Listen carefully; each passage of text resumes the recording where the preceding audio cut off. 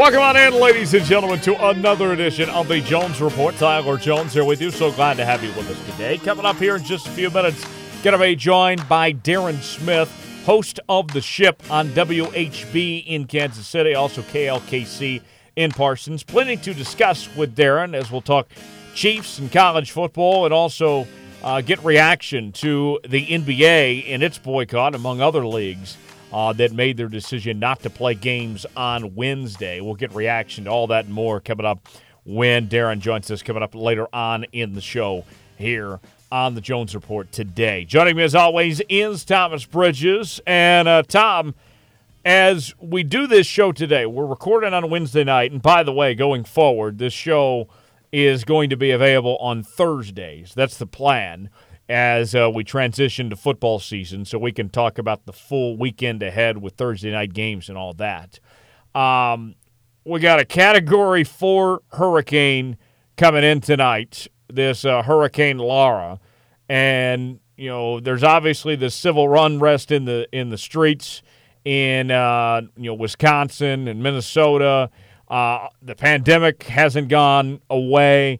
There's a lot going on right now here in the world outside of sports. Kind of that big picture of, you realize things are bigger than just the sports world itself. Yeah, they are. It's been in one day, it's felt more like a week. With all the stuff happening for so long, we waited, no sports, no anything. Now, with postponements and the way the world's going now, and it's everything's happening. It seems like all at once, and we don't know really how it's going to play out from here.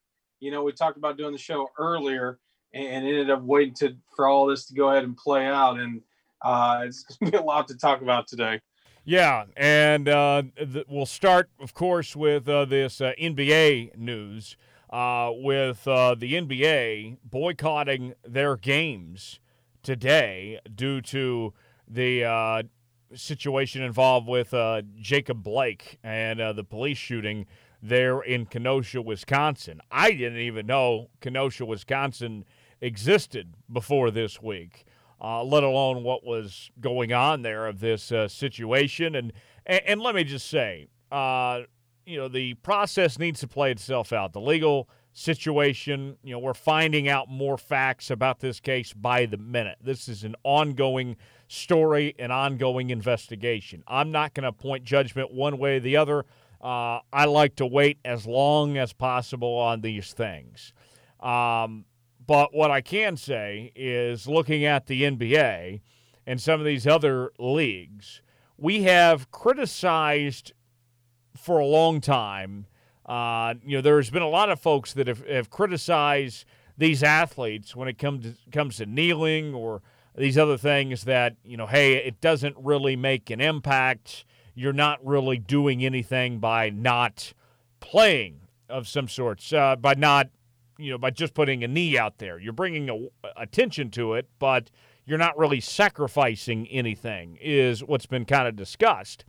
And now we see these players are willing to step back. The Bucks could have been the only team to do this today and potentially forfeit that game and make that series with the Orlando Magic a lot tougher, essentially giving them a win, but they were willing to do it. Whether you disagree with the intent behind it or not, whatever your stance is, maybe you're like somebody like me that wants to know more information about this case and such before passing along any judgment. Whatever it may be, it is clear that this is not just a hashtag thing or something to look cool of some sorts. Now there's definitely a sacrifice involved, that these guys are willing to set aside the paycheck, willing to set aside the chance at a championship or whatever it may be. The awareness from these players, I give them credit in this sense for actually standing out and saying that, you know what, we're actually going to make a difference of some sorts, that we're going to hurt ourselves in order to draw attention to this. To me, that is what's different about this boycott, this protest, as opposed to some of the others we've seen. Yeah, it has been. It's really making an impact. Like you mentioned, there's been a lot of player activity just kind of all across the board, from we want to play, to even all pretty much beginning, I guess, this year with the George Floyd, I can't breathe. I mean, and players are taking it to the social media, and they're using their platforms now in a way that they used to not be able to do. I, for one, love it. They say, more than an athlete, and I agree. We watch these players obviously for entertainment, but at the end of the day, they're human beings. They have opinions just the same way we do, and they have rights to those opinions in the same way that we do. And for what it's worth, if you want your opinion to be heard and do that, build your platform. These players have done it through their athletic ability, and put on for us every night. It went into the bubble to be away from their families, to pretty much put on a show for us, and the bubble's been great so far. So with them, coming out and protesting, postponing games, they're making their voice heard. They're making real change, as far as literally canceling a game without the NBA's, approval or consent, I guess, probably to begin with, because the Bucks just didn't show up. And I, for one, applaud it. Now, the other thing about this is this moment is very unprecedented. We've seen guys, do protests or, different things. Everybody loves to point back to the Olympics back in the 60s when you had the Black Power fists during the national anthem of the U.S. and drawing attention to that and various different things over time. But this is the first of its liking, really, to step away in the middle of a postseason, in the playoffs, to say that, you know what, there's more important things than NBA basketball, than a pursuit of a championship. This is unprecedented. We haven't seen anything like this of what's going on right now.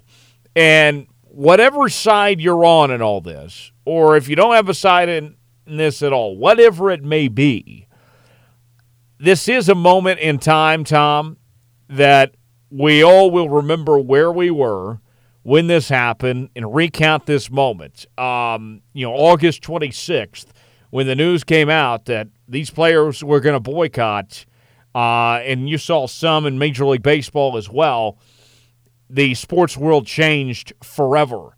This day, I don't know what the long-term repercussions are going to be as far as what it's going to take to get these players back on the court to finish their season, or if the season's in doubt, whatever it may be. But the voice of the players from this day forward, the impact of the players is more powerful now than it's ever been before. And this day is one for the history books.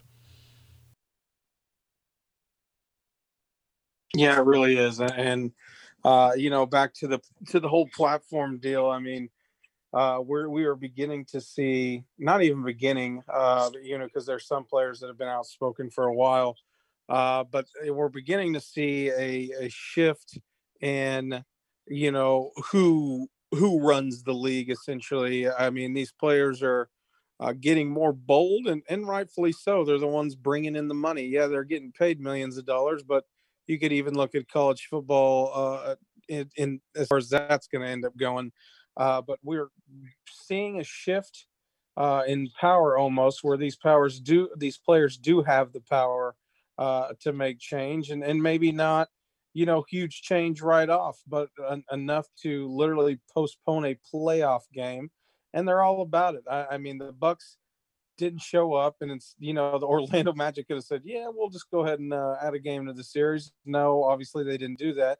They went ahead and postponed it too. And I think, the Bucks kicked it off, but I think everyone was in agreement. And now we're seeing the MLB and the MLS also join in.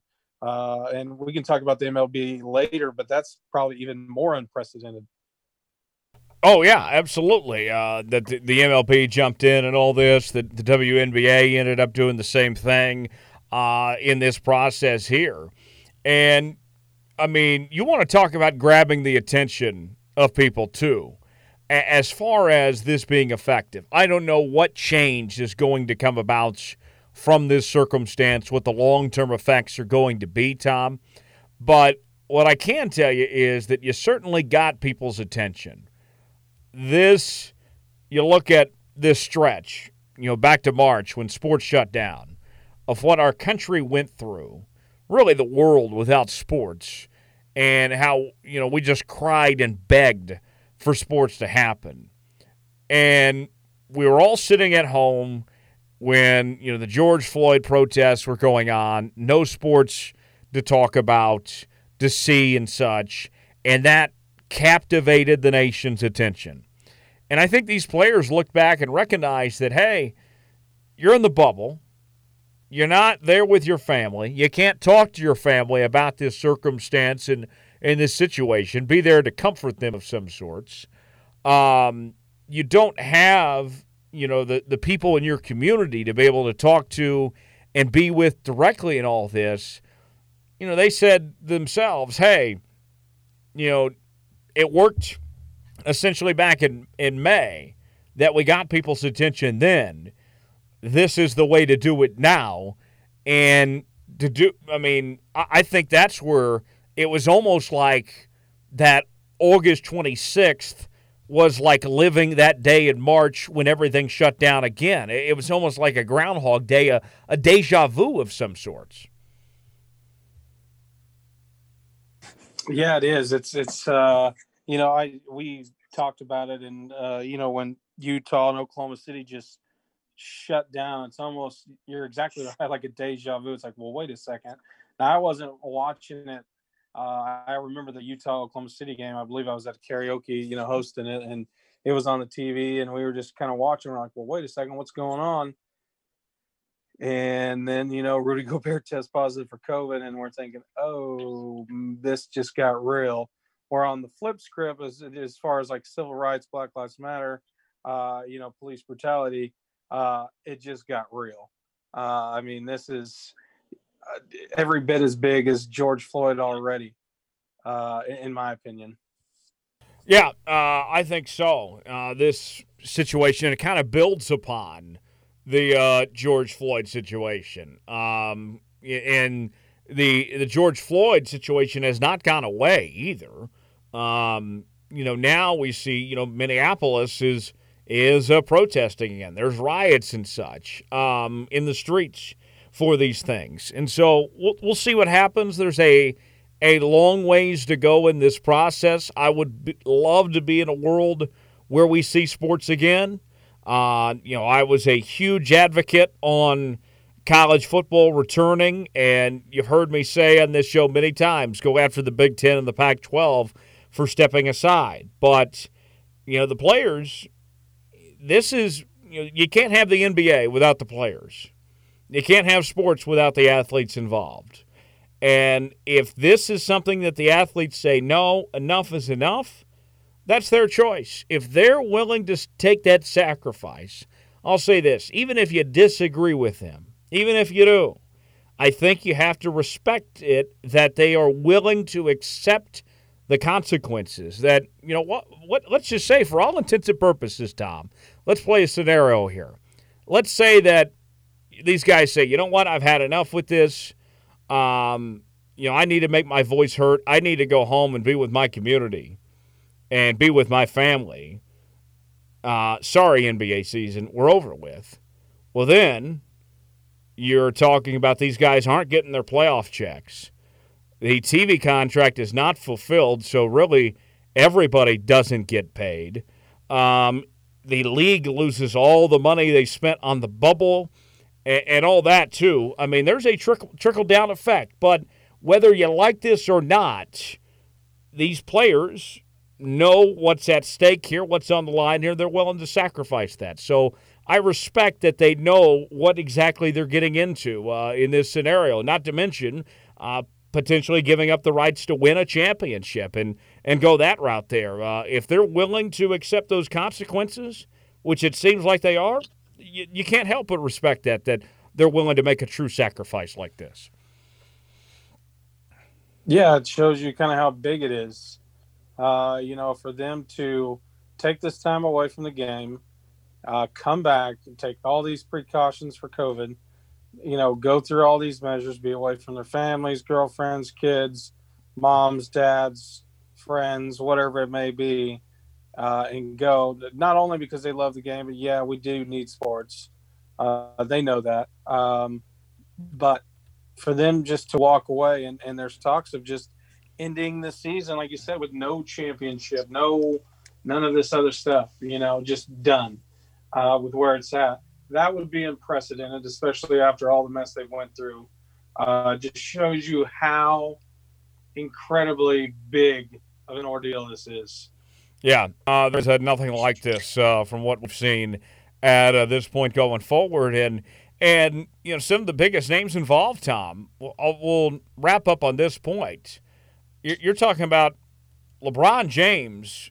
His shelf life as far as chasing NBA titles, I mean, the window is closing for LeBron James. And based on the way that the Lakers have played, I know that the bubble got off to a slow start of sorts, but they've played well the last couple of games against Portland here. This team has a realistic shot to win the NBA championship, probably the odds-on favorite. The Clippers were really starting to get in gear. Paul George was being laughed at for calling himself Playoff P, and rightfully so. And then just the other night, Playoff P showed up. We're talking about some big names involved here that are doing everything they can to win an NBA title. They're willing to put that aside here. I mean, that is a story in itself, just these guys putting those championship aspirations aside to pursue this. Right. I'm sure you saw LeBron's tweet earlier on, what his thoughts on the whole ordeal. He's obviously, very upset, rightfully so. And for, the Bucks to take initiative, I think we all kind of looked at LeBron. What is LeBron going to say? Because, he might not be the president of the NBA Players Association, which I believe that's, is that Kyle Korver? I think so, yes. I think so, right. But he's the face that you look to, to say, okay, where are we going to go? And so he's obviously on board for it. And, he does have his championships, but like you said, he's in his, I wouldn't call it waning moments. I mean, he put up however many points the other night. Maybe waning moments for LeBron. Waning moments for another player would be, maybe 10 minutes, 6 points. But realistically, LeBron is in his final year. So for him to also be on board just to, knock this out and potentially not play for another championship for LeBron, and rightfully, that's not an out there type of guess, is pretty incredible. Yeah, it is. It certainly says a lot on that front as far as that goes. We're going to talk more about this with Darren Smith when he joins us coming up later on here on the Jones Report today, as we'll continue this discussion. You'll look forward to that when he stops by coming up later on in the show. But, Tom, I want to transition and talk some college football now. And we talked about college football players using their voices to get this season going of some sorts. And now we found out today that we're going to get some action here very soon, that it's very official. There's going to be an FCS game coming up on Saturday that ESPN's going to air in prime time. And then next week we have a few FBS games to the season started from that point going forward. But it's amazing to me that here we were, how much the discussion in the college football world has changed within just the last couple of weeks, Tom, of, what was it, about 2 or 3 weeks ago from where we are right now. the Big 12 made its decision to go ahead and go forward with the season. And with that, the ACC and the SEC felt confident as well, having 3 power conferences go forward. And the narrative has changed.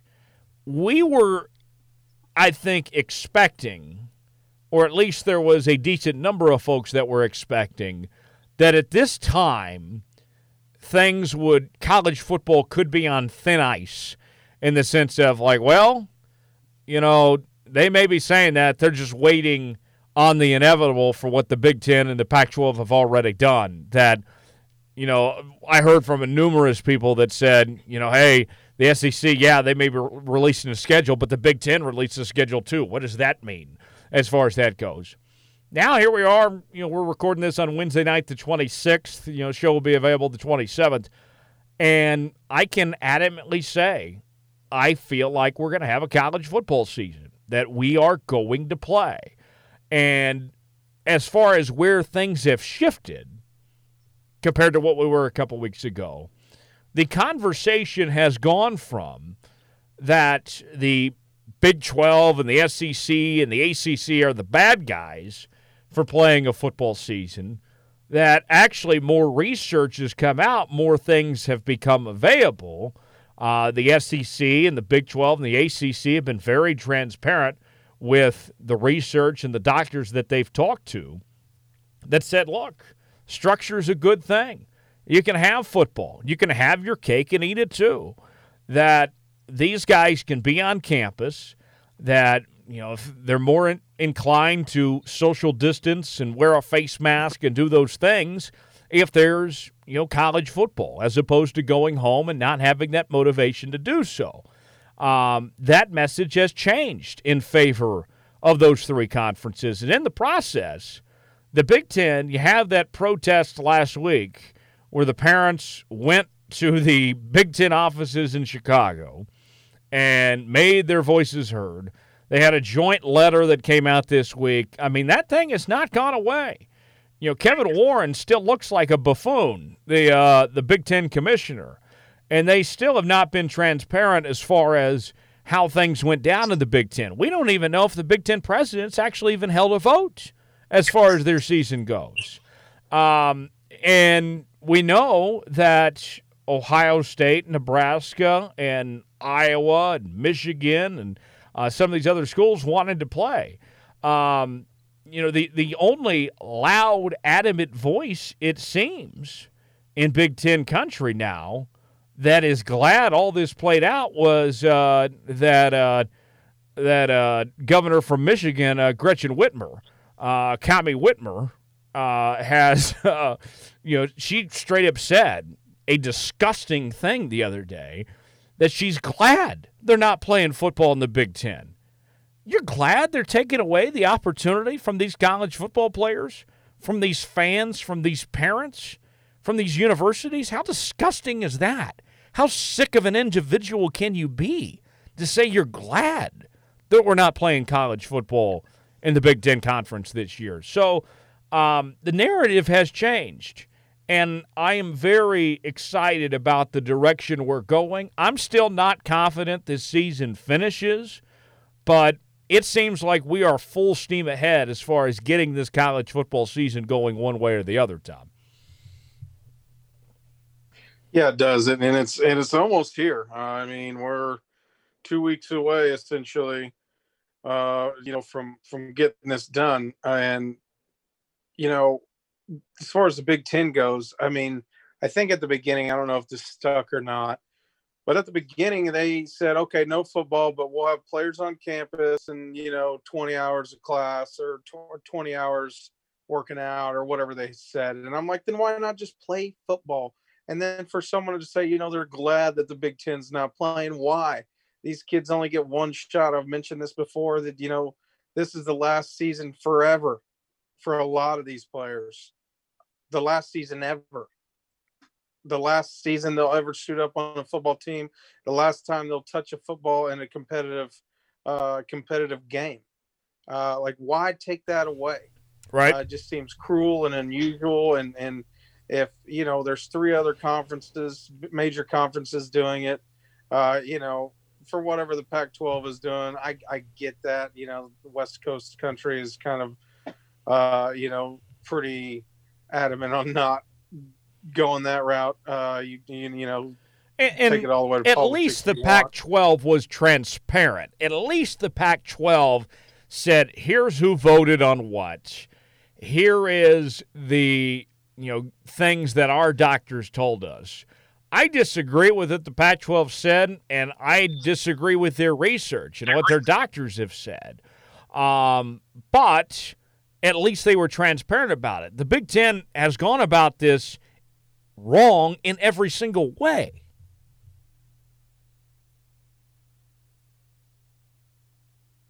Yeah, they haven't. It's disgusting that they haven't been transparent about it. It's kind of ridiculous that they can't be transparent about it. Like they're hiding something, or they're, almost embarrassed of the decisions that they've made so far, or the events that have transpired in the way that they have.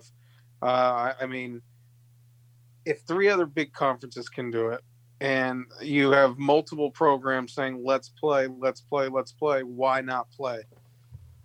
Right. Exactly. And this past week, we learned that UCLA starting tackle Jake Burton is heading to Baylor as a graduate transfer, and he's going to be eligible immediately to play for the Baylor Bears. And you talk about, Dave Aranda, first-year head coach there at Baylor, is going to get a veteran offensive lineman. I'm sure he was well coached by Chip Kelly the last couple years as well. That's huge for Baylor to get this guy and to get his commitment. I mean, you think about this. I know that semesters are just now getting started all across the country. But, if you can be if you're a player in the Pac-12 or Big Ten, and I guess you got to be a graduate transfer because they are not granting waivers to kids that are not graduate transfers. The NCAA has decided against that. But if you're a senior and want to go play college football this season, why would you not do what Jake Burton did? Start your classes online. You can get going right away while you're in the moving process, and then make your way out to one of these Big 12 or ACC or SEC schools. I mean, you think about a couple of years ago when Penn State had their problems. And, it was just a mess what Penn State went through. And who was the OU kid? Was it Jalen Saunders at OU that came from Penn State amid that turmoil? Oh, that sounds right. I believe Saunders ended up being one of OU's top receivers that year.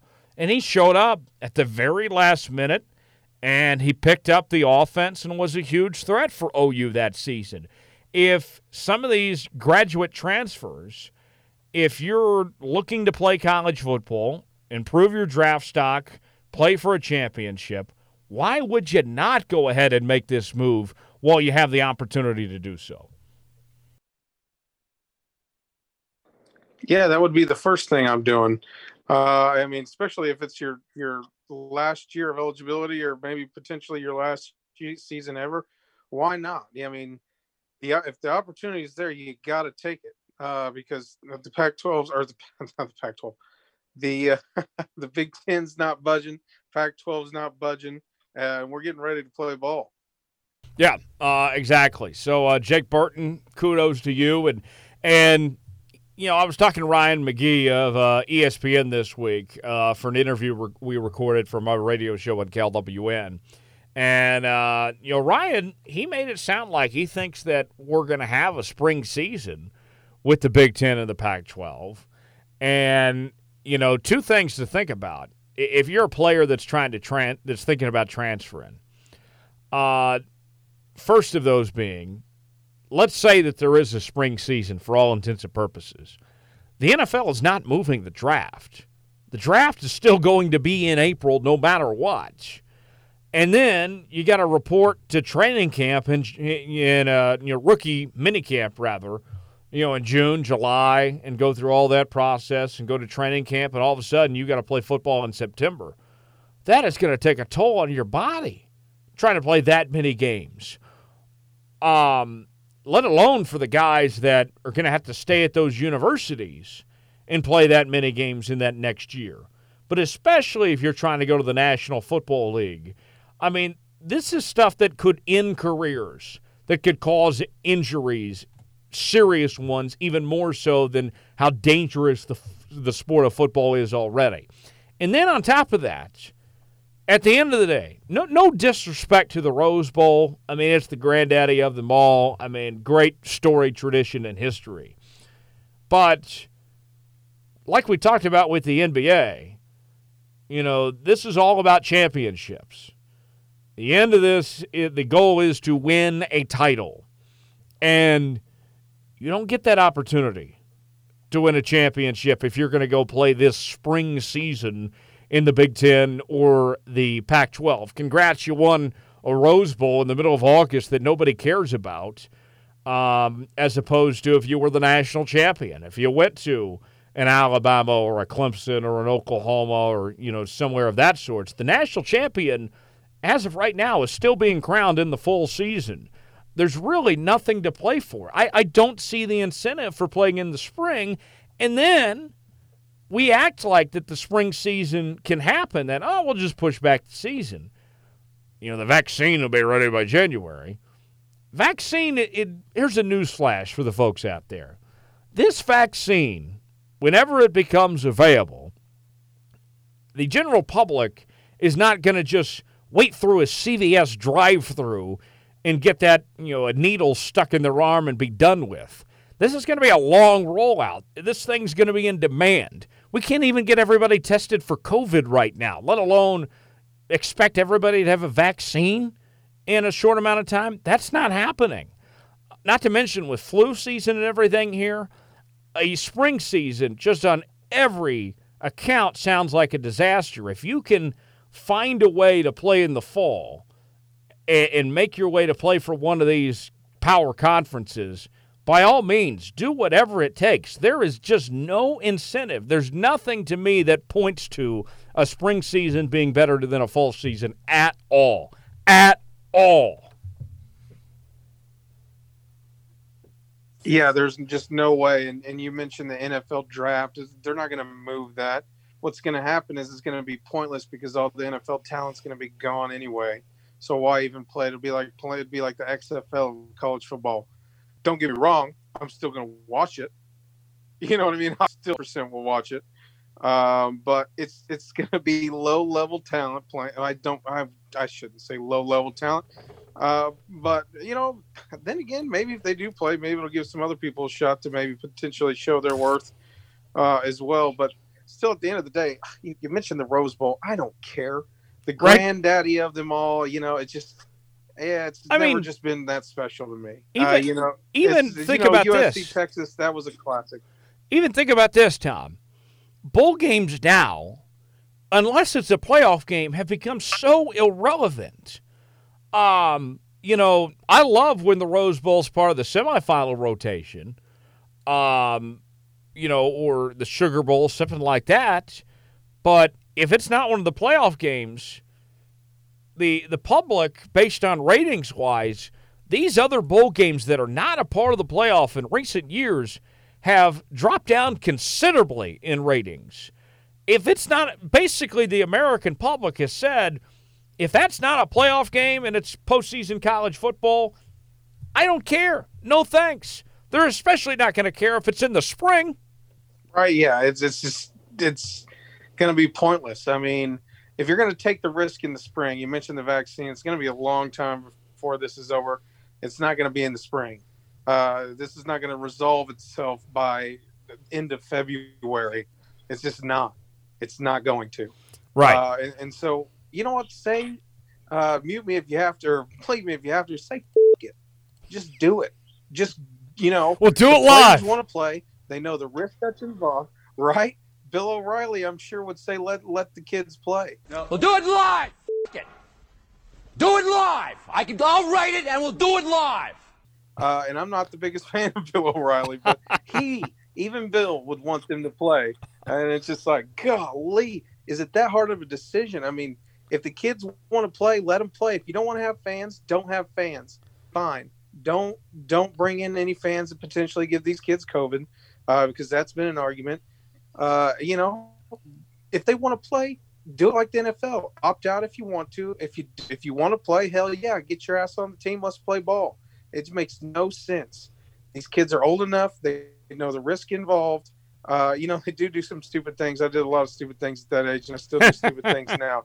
But, you know, the hell with it. Let them play. It's just so stupid. I know my rant's not going to change anything, but it make me feel a little bit better getting off my chest. Hey, I'm glad you feel better about yourself, and I feel better because you feel better. So there you have it. Tom, I have an update to the AP poll.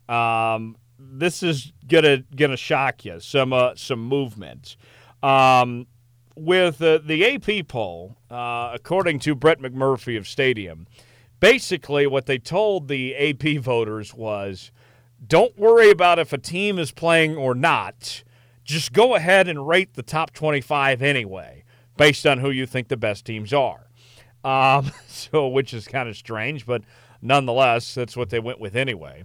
And so, the AP top 25 as it stands right now, Clemson, the preseason number 1. Ohio State number 2, they're not playing.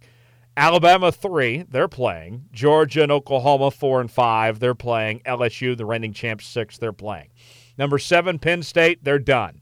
Florida's playing. 9, Oregon is out. 10, Notre Dame is in. Auburn is in. Wisconsin at 12 is out. A&M and Texas at 13 and 14, and along with Oklahoma State, they're all in. Michigan at 16 is out. USC at 17 is out. North Carolina, Mac Brown's squad at 18, they're in. Minnesota out at 19. Cincinnati and UCF 20 and 21, they're in. Utah at 22 is out. 23, Iowa State is in. Iowa 24 is out. 25, Tennessee is out. So, of the top 25, Tom, a little quick math for you. That's 9 teams out of the top 25 not playing college football this fall.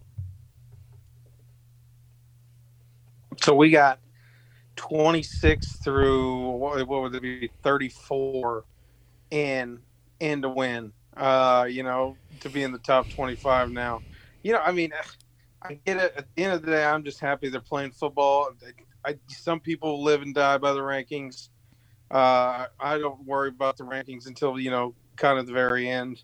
It'll all sort itself out, but it will be weird not seeing some of those names in the rankings. And for the people or for the voters that say, oh, well, you know, we're going to keep some of these teams in that aren't playing. Why?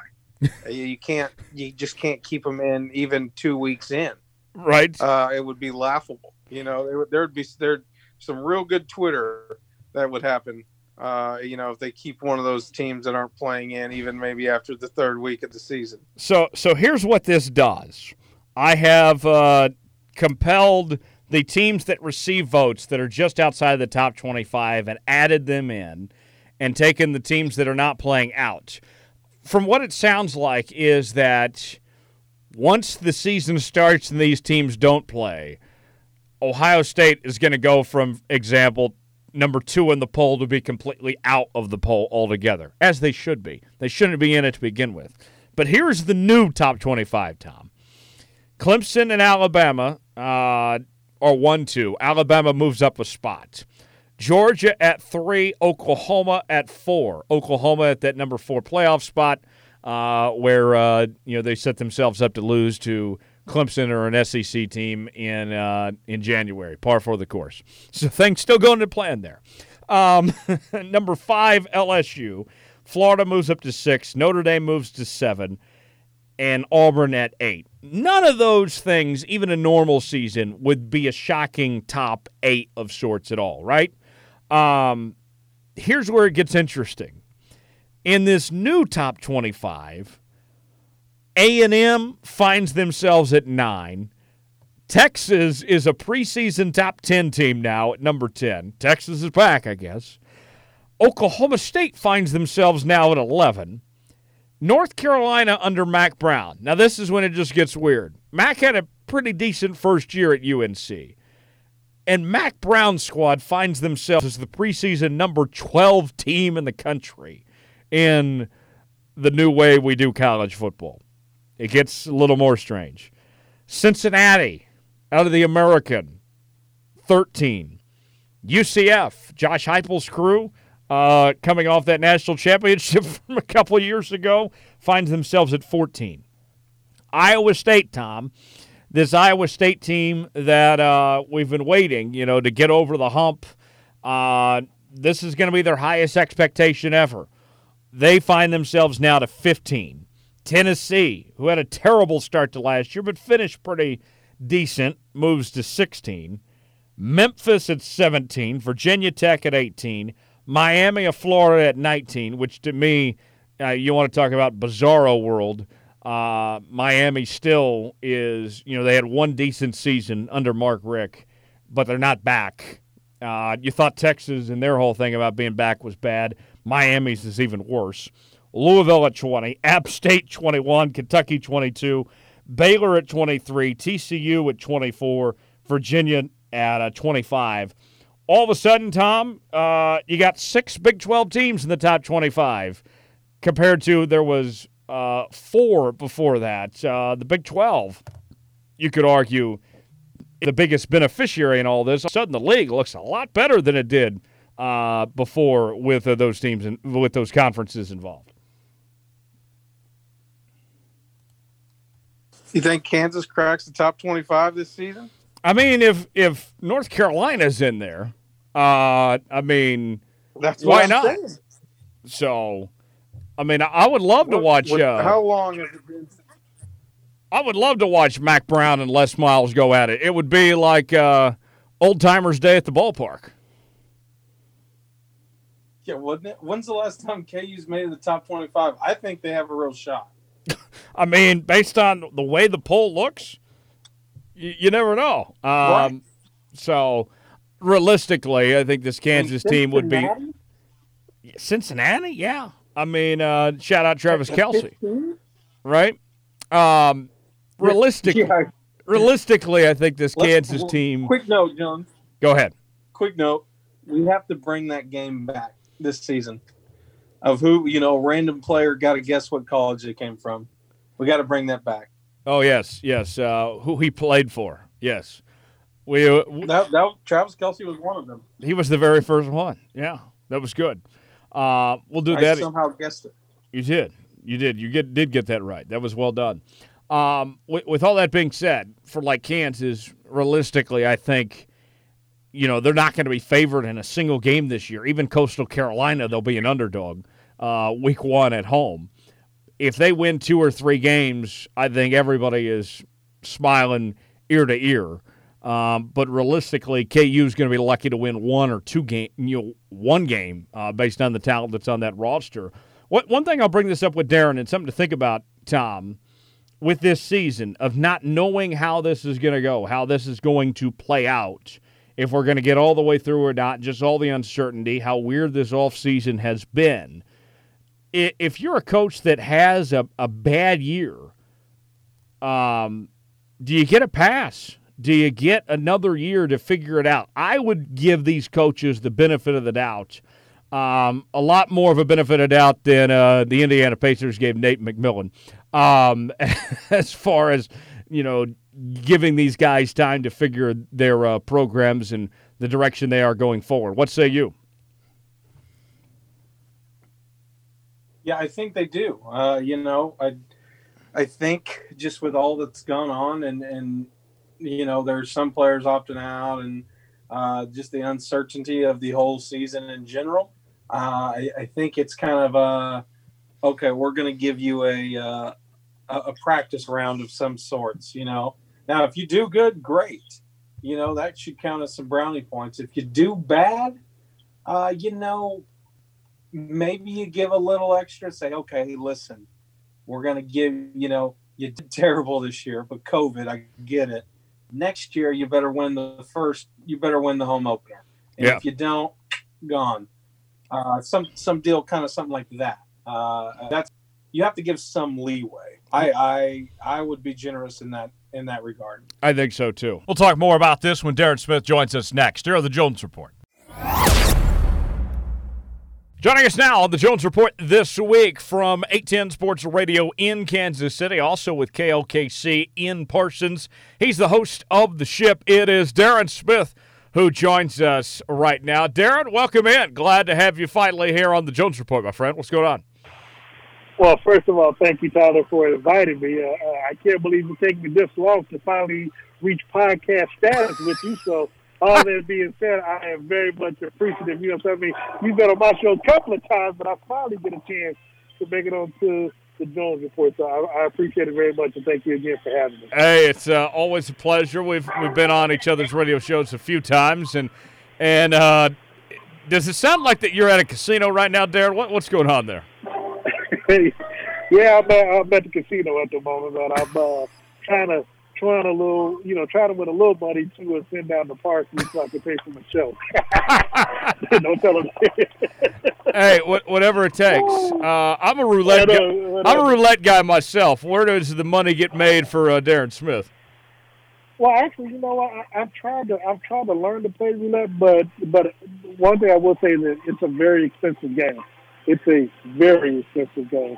But no, I usually make no money on the crap table. So okay. Fair enough. Just that's where most of my winnings come from.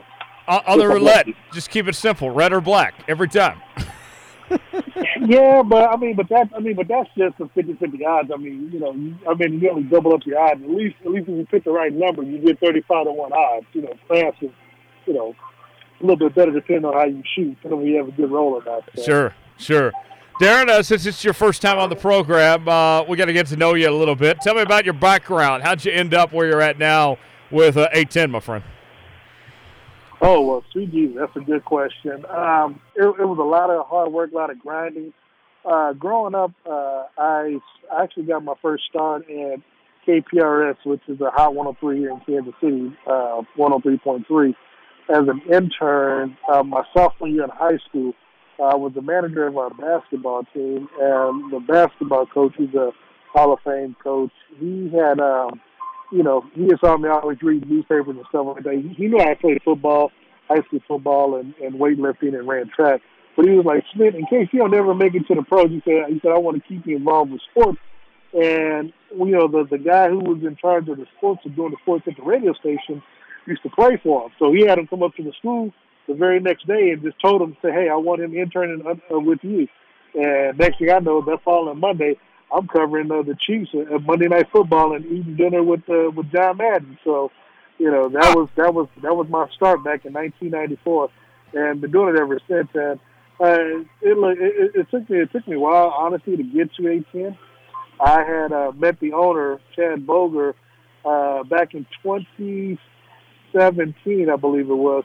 When I was on Radio Row. Actually, it was Cody Tapp of all people who introduced me to him. I was down there on Radio Row for our station at Parsons, and for me, it was just one of those things where I was doing everything on my own, just trying to get down there, trying to finance the trip. Lorenzo Kane was kind enough from the Royals at the time, gave me $1,000, to help out, to help me out with expenses and everything. And I spent the week down there, and I think one of the things that caught his eye was the fact that, one, here I am on Radio Row, a smaller radio station at a Parsons, and I did all the stuff I'm on, and he was seeing the litany of guests that I was getting, while I was on Radio Row, and, couldn't believe it. He was trying to figure out who did I go to. I was like, well, all I did was go ask him. My whole thing was, all they could say was no. So, right. For me to try to get interviews. And so, I think he kind of took a liking to that, and then, we crossed paths a little bit later that year, and he had asked, if I wanted to do like a Sunday night wrap-up show with Michael Coleman or whatever on 810. I was like, sure. To me, that was the way to get my foot in the door. And then nothing really happened after that because Michael ended up moving down to Tyler, Texas. And then I ran into Chad again on Radio Row in Atlanta, when the Chiefs should have made it, but it ended up becoming the Patriots and the Rams. And so I was down there. I was covering I was on Radio Row. I was going to the Super Bowl itself, and then I was also doing the NFL honors. And so because they didn't get credentials for the honors, he asked me, can I send them some stuff? And they'll, credit me obviously and run it on the air. I was like, sure, cool, whatever. And, but I had told him at the time that I would like to be on 810. but I just ain't gonna pay to be on there. I mean, my thing was I get the same credentials they get, but I also knew that they had a bigger platform, where I could do something, where I could have an opportunity to probably, win some, to better my brand on their station. And so when that happened, we started talking, and it wasn't until June of last year that I just went into his office and, went up to the station like, hey, man, you keep putting me off, so we sit there and meet. We talked about it, let's get something down. And he wanted to bring me on to do sales as well, along with having an on-air spot on A10. And then he also offered me, a daily slot on the ESPN Kansas City side as well. Now, I was like, sure, the more the merrier. And then I've been there since July 9th of last year, and, been there ever since. So, they've given me the opportunity to kind of do my thing, and I just try to do what I can to, play a small part in the station's success. Well, you're doing a great job, man, and you're a grinder. You work as hard as anybody out there, and it is definitely great to see you being rewarded with that KAB a couple weeks ago, too. Definitely a well-deserved honor on that front. And I got to know, Darren, did you work for President Clinton? What was your experience with the White House? I did. When I was in college, I got a fellowship or an internship at the White House in the summer of 1999. That was, I think, 3-4 years after Monica Lewinsky. And actually, what's crazy, Tyler, what's crazy is that the year before, I was working for the EPA during the summer. And so, I was always trying to figure out how she got an internship. And, at that time in college, working for the government, I was the king of making long-distance phone calls. And so, because at the time, there wasn't no unlimited that stuff. It was, hey, gotta do what you got to do. And so I just happened to call the White House and asked how did she get an internship, and they said that she applied. I was like, well, I want to do it. And they said, okay. They gave my information. They sent it to me, and initially I was looking to go that fall semester of '98, but I couldn't get out of my all-teacher scholarship at the time to do it. So it wasn't until the spring where literally I was cleaning out my room, and I came across, the stuff, and I only had like a week left before the deadline hit, and so I got a letter of recommendation from the president of my university, a couple of deans, a couple of vice presidents, and did what I needed to do, and I think I also got a letter of recommendation from my state senator, and then after that, the mail guy was able to backdate the postage to make it so that I got it in on time, and then after that it was I got chosen for it like 3 weeks later, and I said, but then that was the easy part. The hard part was I had to come up with like $8,000 to last me through the summer, which I was able to do. I had Harold Penners and a few other people who sponsored my who got me suits and stuff. Because I was in college, I wasn't doing all that. So, I got, they gave me like 5-6 suits to wear throughout the summer. And then, I got the university to pay for my housing and send me a stipend and pay for my food and all that stuff. And cell phone, hey, look, man, I was hustling way back then when I was in college, man. So, I love it. What you see me do, man, I get it honest because I've been doing it for a long time. That is awesome. So you were inspired by Monica Lewinsky, is what you're saying? Yeah, indirectly. Yep. I sure was. Hey, one way or the other, right? She had an impact on a lot of people in this country, and certainly you as well. Oh, I love it. Exactly. That is a great story, Darren. That's terrific. We got plenty. It's true. Yeah, that's great, but it's true. Oh man, I believe it. Darren, we got plenty to discuss while we have you here on the Jones Report this week, and where I want to start out with, I know we'll talk plenty of Chiefs and some football, some college ball and such, but I got to get your reaction to what's happened today in the NBA with the news of them suspending games and the just tragic news of what happened with Jacob Blake in that situation. What was kind of your thoughts on the way things went down this afternoon? Well, one, I was very supportive of what the players did. I was very supportive of what the players did, and to be honest, look, I know you are a proud Native American. I'm a proud African American, and when I tell you that, when they did that, not only a sense of pride, but look, hey, I shed a couple of tears because people talk about making making a statement, so to speak. What I'm saying? And this is not a moment. This is a movement of what's going on, and obviously, being with just as early year, Ahmaud Arbery and then Breonna Taylor and George Floyd, and then obviously with them playing in the bubble, you would kind of think that the things would kind of die down some. But then, of course, with this whole DNC and RNC convention, you kind of things get kind of lost around the way, and especially with the NFL training camp, you kind of lose sight. Some of us, kind of keep the pressure on the players and the coaches and stuff like that. But then this happens, in Kenosha, and it kind of bubbles everything back up. Like, this is why the players are doing what they're doing, and I mean, this is look. Obviously, everybody don't agree with it, and that's unfortunate. But I'm happy with the stands that the players took. I supported 1,001%, and I'm actually glad that it happened now instead of like Saturday or something, because this is happening, making the stand that they made now happening in the middle of the RNC. I mean, this is the one thing about the NBA. They are trendsetters. When Rudy Gobert caught the virus earlier this year, when they shut down, everything shut down after that.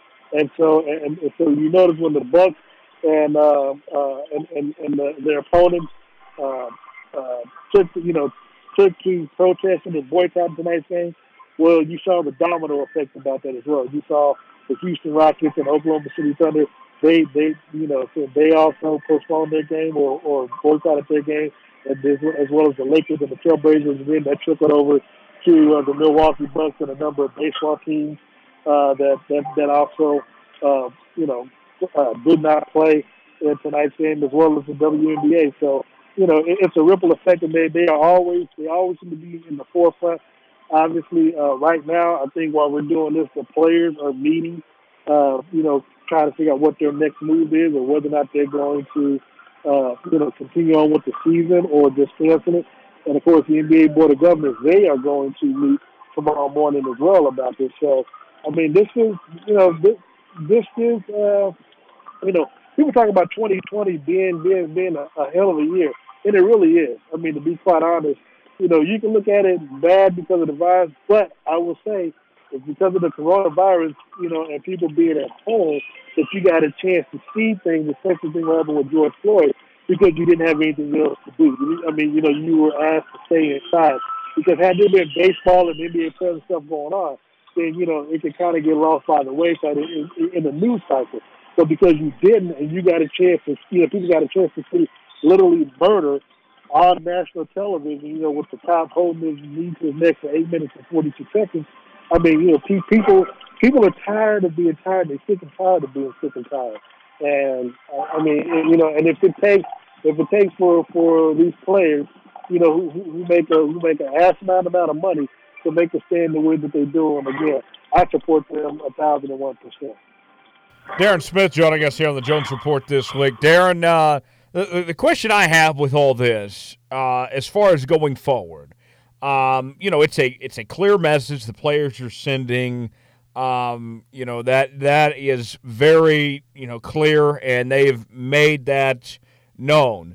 But I wonder, and maybe there's not a clear answer on this, I don't know, but what is the point that we need to get to, you think, before these players say, all right, now let's get back in the court, let's get going again? What is the change that they need to see in the immediate for us to get back to play, for this boycott to end? How long do you see this thing going?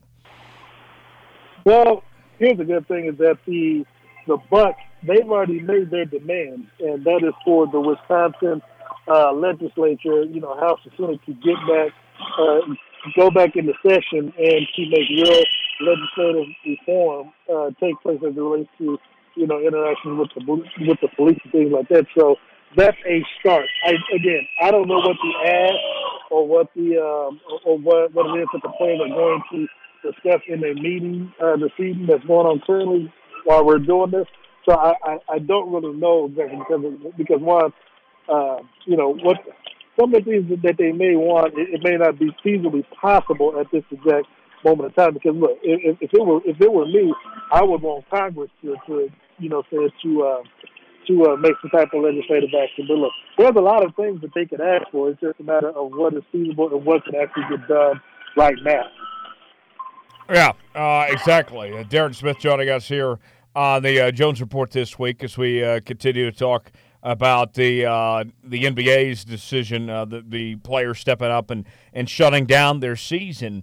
And one of the things that going into the bubble, we heard from Kyrie Irving and some of these other guys, Darren, was that they felt like going to the bubble and being away from their families and being away from their homes was going to take away their impact, that they weren't going to be allowed to have their voices heard and weren't going to be allowed to make a difference here.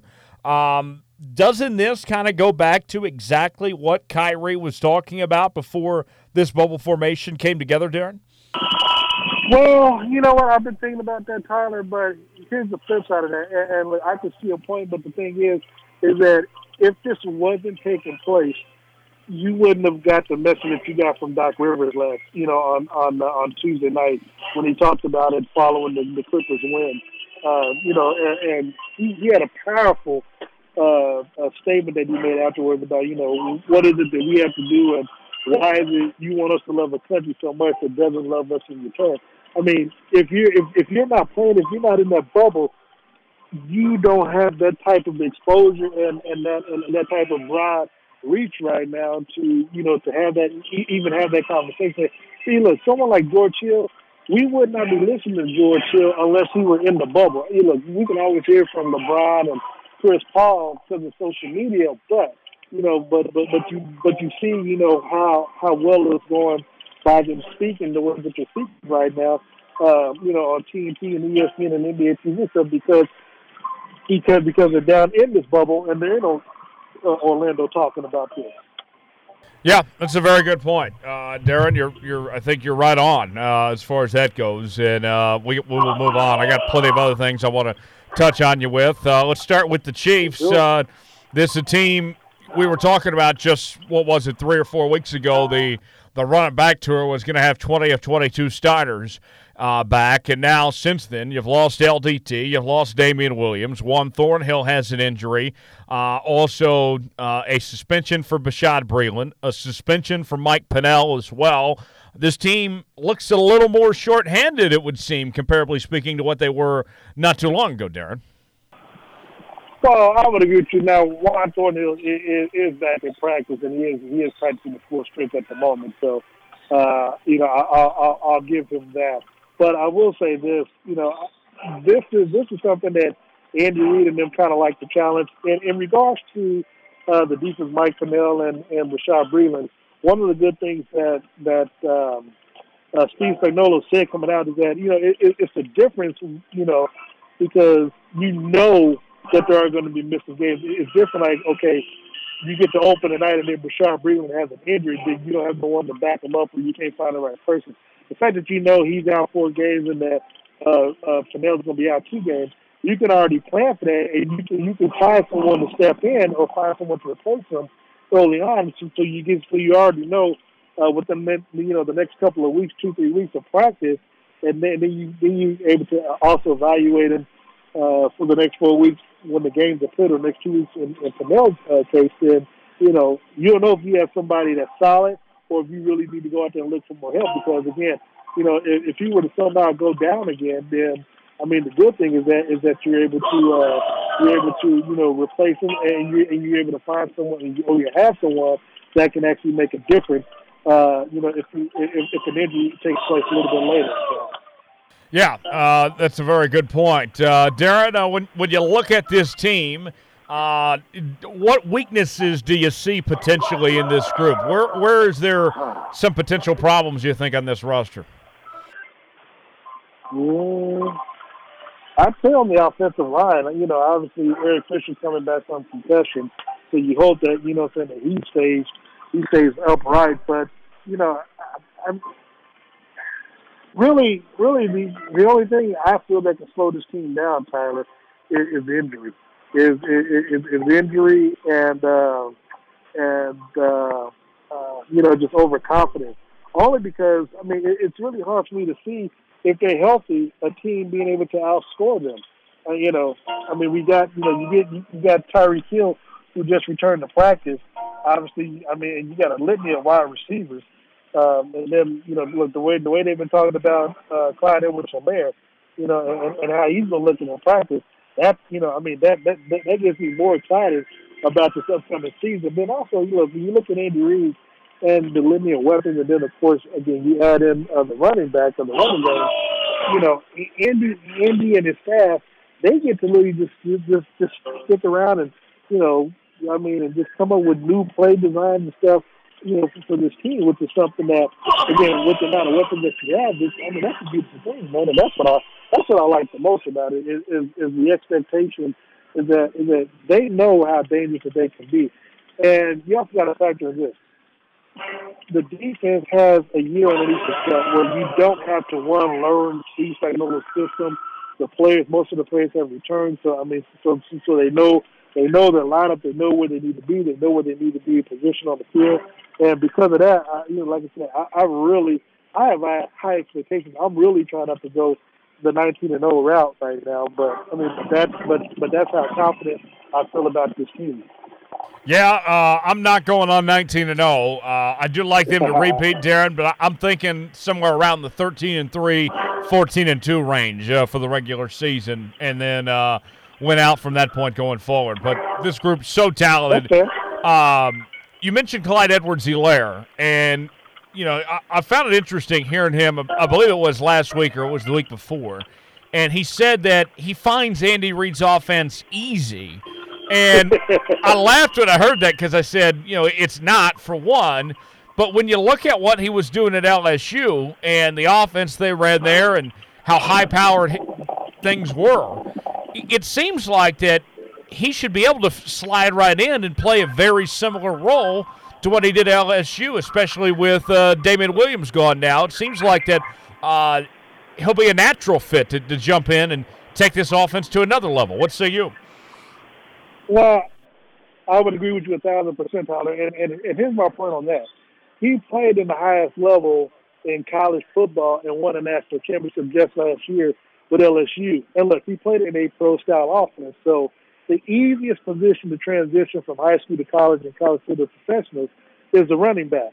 And so that being the case, I really think that what the Chiefs are going to get with this guy is just going to be outstanding. It's really going to be something to where, to be honest, man, I just can't wait. I'm excited because a lot of people are actually picking him to be Rookie of the Year, and to me, look, I'm looking at something. To me personally, I'm thinking to myself, this kid could easily be a better version of Kareem Hunt, and that's saying something because Kareem Hunt was a stud.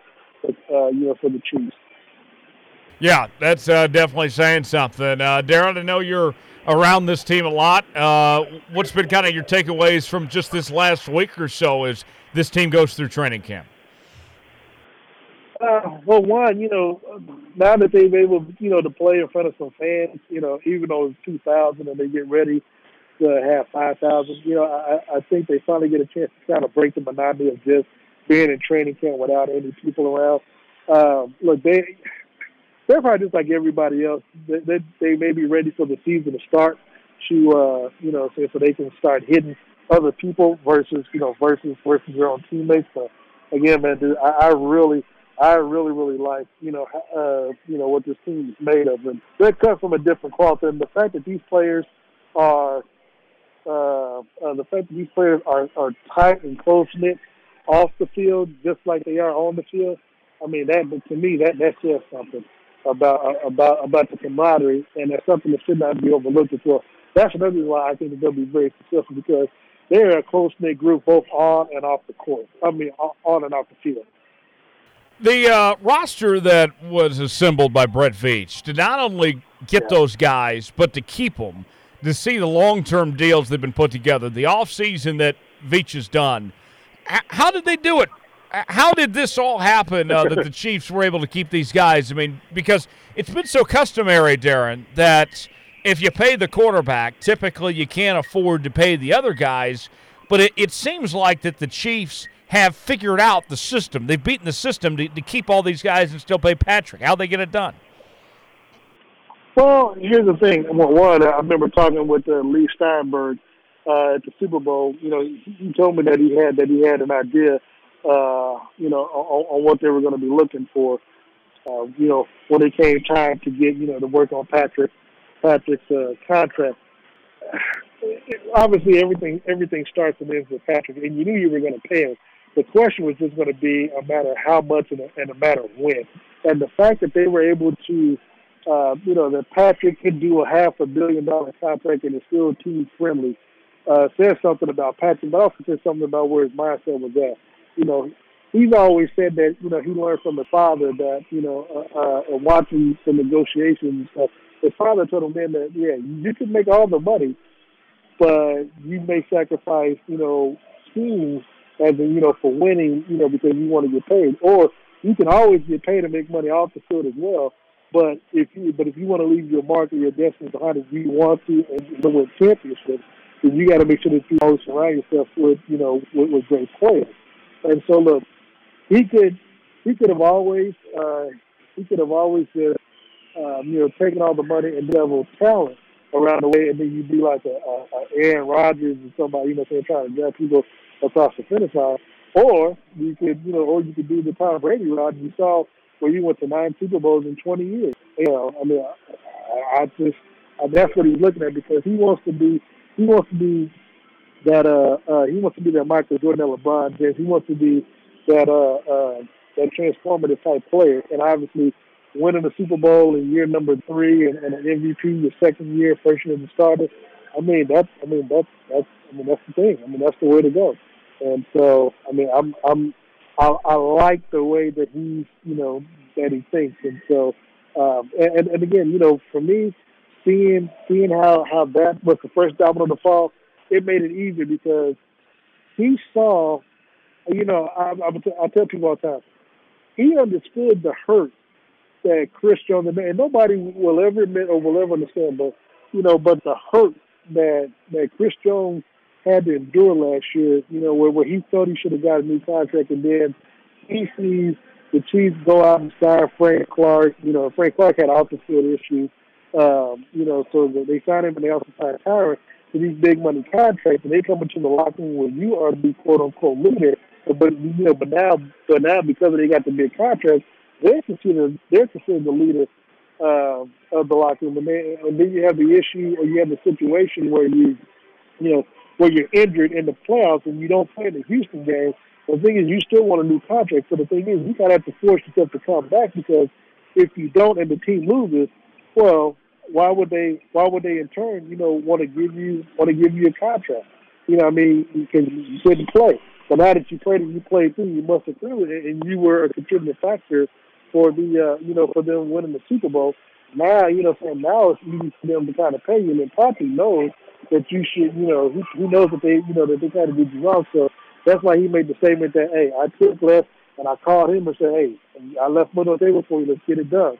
And now you see what it is. And then Travis, look, man, for them to sign Travis the way they did, I thought that was great as well. So, look, salary cap to be manipulated, and the way, basically the only thing that's really guaranteed is the signing bonus. So, so they can figure out ways to kind of stretch and extend contracts and spread that money out to where, they can, if they need to get rid of players, they can come next year, depending on what the salary cap looks like, or, they can turn around and sign and continue to sign their players back for bigger and better contracts.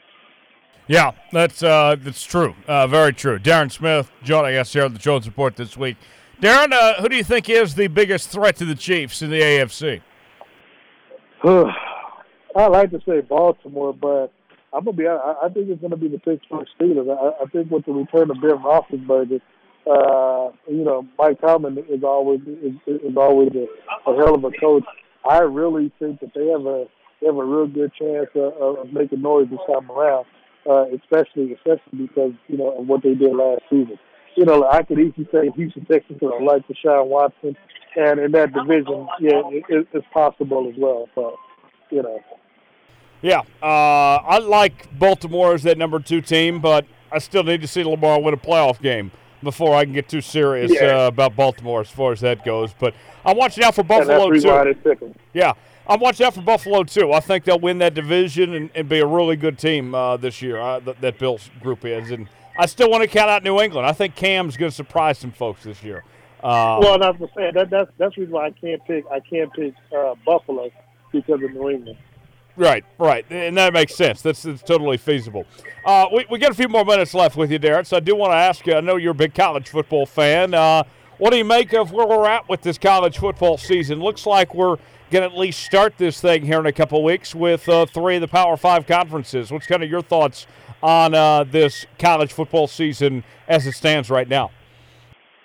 I'm actually shocked that they're going through with it. It seems like they're determined to make things happen, at least in the Big 12 and the ACC and the SEC. So that being the case, I do expect the season to start. I don't expect it to finish. I think as you get closer to flu season, and the outbreak and the election and stuff like that, obviously college football is going to take the keys off the NFL. If for some reason the NFL starts canceling games because of the virus, there's no way that you can justify college going forward.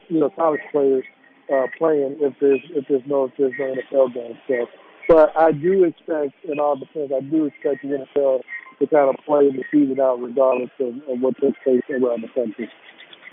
With the college football end of things, if those 3 conferences, the Big 12, the SEC, and the ACC, if they can get through and still play this season, and the Big 10 and the Pac-12 sit on the sidelines, Darren, oh my gosh, there's going to be some long-term repercussions. It's going to look really bad for those other 2 leagues, but then down the road, I don't know if they'll ever recover, especially the Pac-12, especially how bad a shape they're in already. I mean, if they can find a way to get through this, this will be huge for those 3 and detrimental to the other 2. What do you think?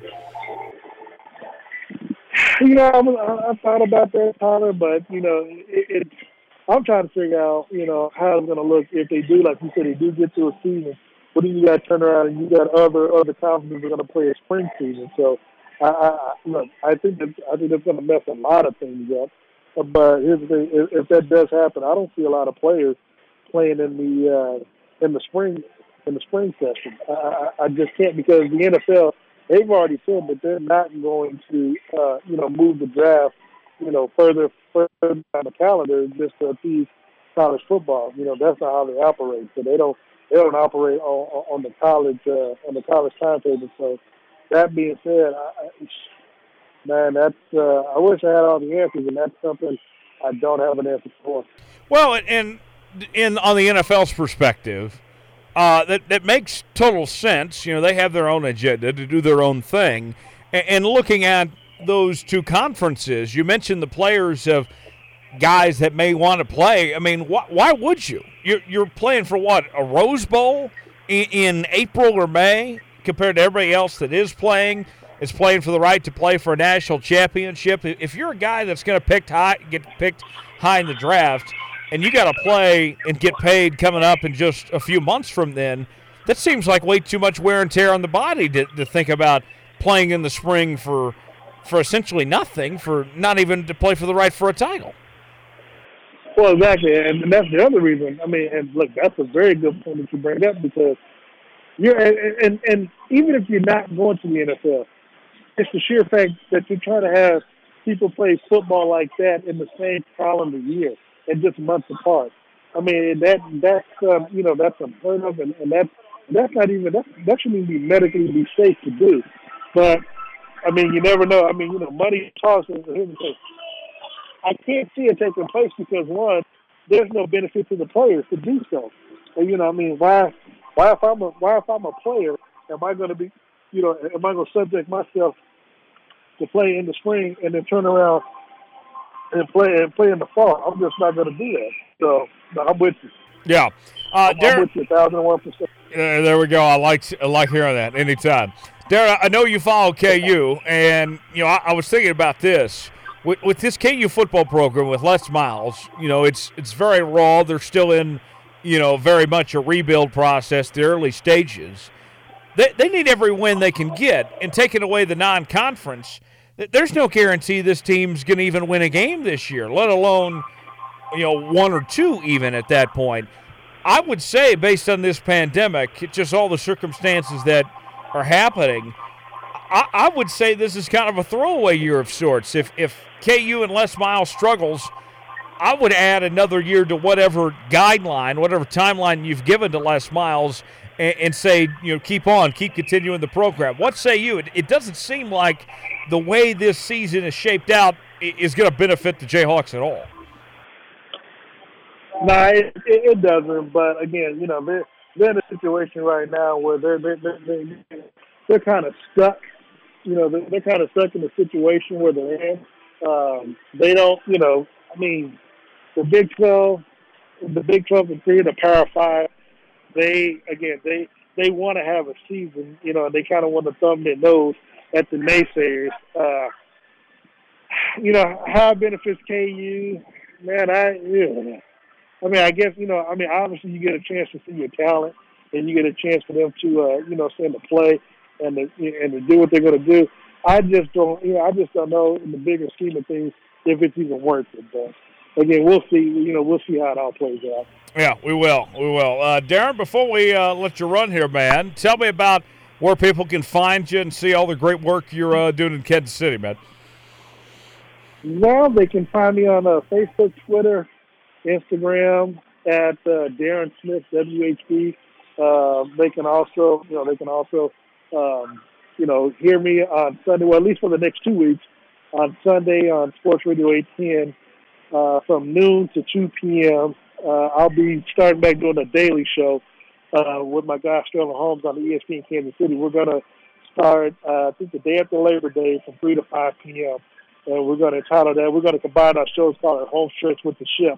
And once the season starts, they're going to, I'm not going to be on Sundays because I have to cover the games and stuff like that. So I think they're either going to move my Sunday show to Saturday. I know I'm scheduled to be on during the week, but unless they cancel the NBA season, I don't know how that's going to work at the moment because we're going to be having Monday night football and then Thursday night football and high school football on Friday nights.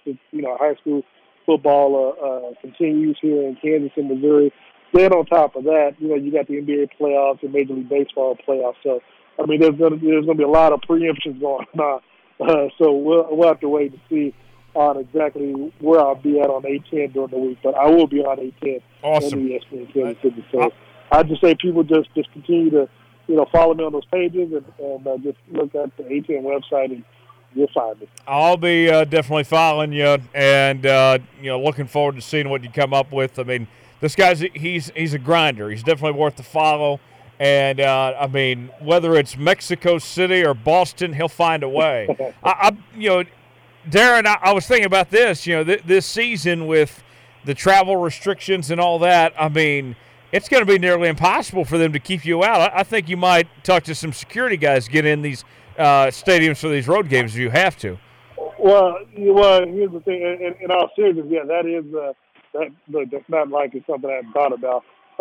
Because of the situation, we don't even, to be honest, we don't even know who all is going to be credentialed just for the home games, let alone the road games. Now, we're still waiting to hear from the NFL itself on whether or not media can travel to the road games. And I said it may be a situation because everything's being done by Zoom, that they don't let the home media travel on the road. And because if we can't get access to the players or the field or anything like that in the locker rooms or whatever, even after the game, really, why would you go? Now, for me, my trip's already paid for, so yeah, I want to go. Like, I'm going to Vegas regardless of whether I get to the game or not, because I got 4 nights in the Venetian for $100 a night. So I've already paid for that. I got my round trip ticket, so I wanted to do my shows from out there, and generally that's what I try to do. So I try when I travel, I do my shows from out of town anyway. So if I just depending on, we got to figure out the whole travel situation, and once I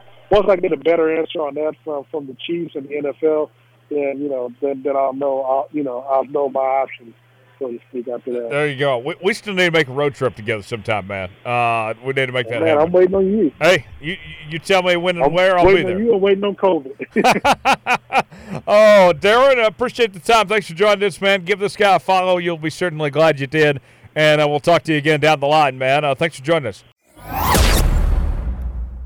Big thanks to Darren Smith for joining us here on the Jones Report today. Tyler Jones, Thomas Bridges, back here with you now. Quick plug, by the way, folks. Friday night, I will be calling my first high school football game of the year. I'll have to make my way out to Warrensburg, Missouri, to the University of Central Missouri to call the matchup between Blair Oaks High School out of Jeff City and Maryville, Missouri.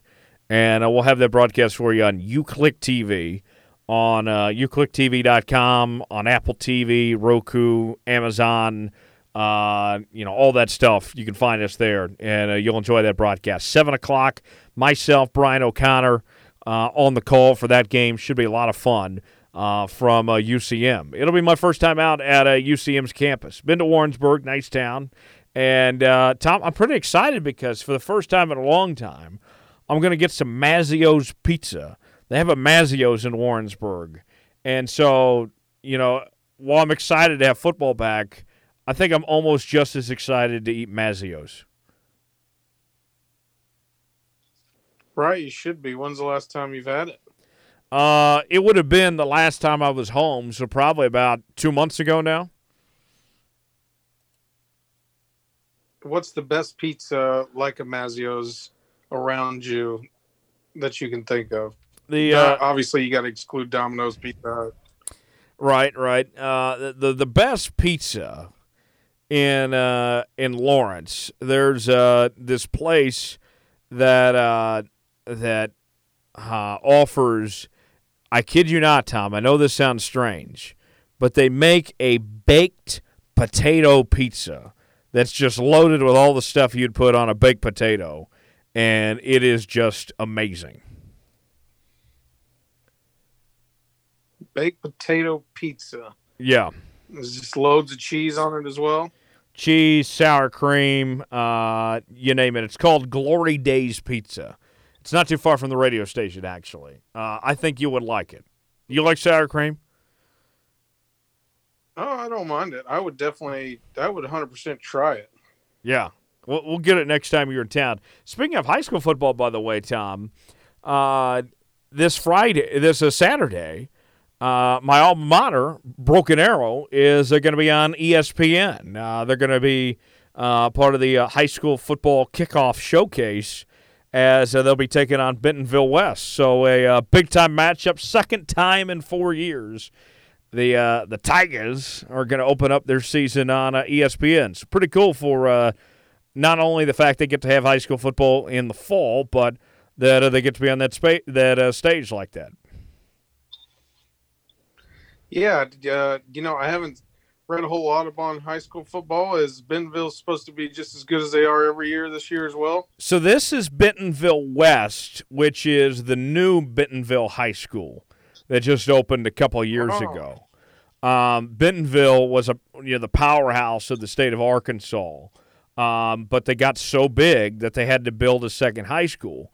But they were so loaded on talent, Tom, that both schools are just powerhouses that dominate the state of Missouri between the crosstown rivalry of Bentonville and Bentonville West. So that'll be fun and great to see that recognition. Whether for our folks down in Oklahoma, I think that you just love any time that the Tulsa area schools get that attention like that. If Jenks or Union or Owasso, Broken Arrow, whoever it may be, if they get the time on national TV, we're all in. We're all fans of them that day. Oh yeah, I'll definitely tune in for that. That's going to be a can't miss game. And, everyone at that point, even if you're Jinx or Wasso or Union, you got to root. Right. Because Oklahoma has to beat Arkansas. There's no ifs, ands, or buts there. Right. No kidding. And I love, as somebody being from that area, now that Broken Arrow's got ours, this is easier to say. But the fact, Tom, that Gold Bowl, whether it's 6A1 or 6A2 or 5A, whatever it may be, just stays in the 918, stays on the east side, that they've continued to dominate the high school football scene in Oklahoma. I mean, part of it is great, and the other part of it is almost just hilarious, just comical that those Oklahoma City schools can't compete. Right, yeah, it's all green country, baby. And I'm here for it. Obviously Bartlesville's not really in it, not my alma mater, but I am here for, our region dominating and kind of leaving all those Oklahoma City schools, like you said, in the dust. I mean, they haven't really done much of anything that I can remember. Yeah. And it looks like that in our area, we're going to play high school football, that Oklahoma's all in, Arkansas's in, as you can tell, Missouri. That's where I'll be this weekend. And Kansas, what they've done in the state of Kansas, Tom, when it comes to high school football, is the state championship will be decided in the fall season. And they're going to go forward with that. But they're giving the schools the option, if you want to play in the spring, we will allow it. And you could have an alternative season if you choose to do so, but you're foregoing your right to win a state championship. If you're a kid, a high school kid, if it's not too late at this point, and if you got any hopes of playing college ball or any desire to win a state championship, I don't see any reason why you would want to play for a school that's going to play in the spring. We say that on the college level. I would say maybe even more so on the high school level. Right. Yeah. I don't know why you would even want to. I mean, yeah, sure. If it's your final season, if you're a senior, for sure you'd want to play. But if you're playing for a team that's in it to win it every year, then it's just disappointing. What are you playing for then if not for a ring?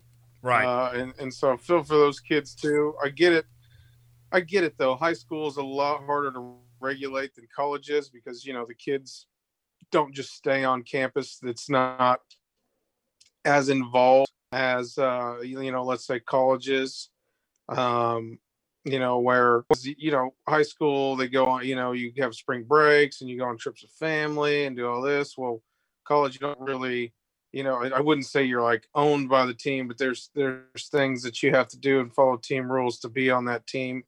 And even more so now. So I get it with the high school.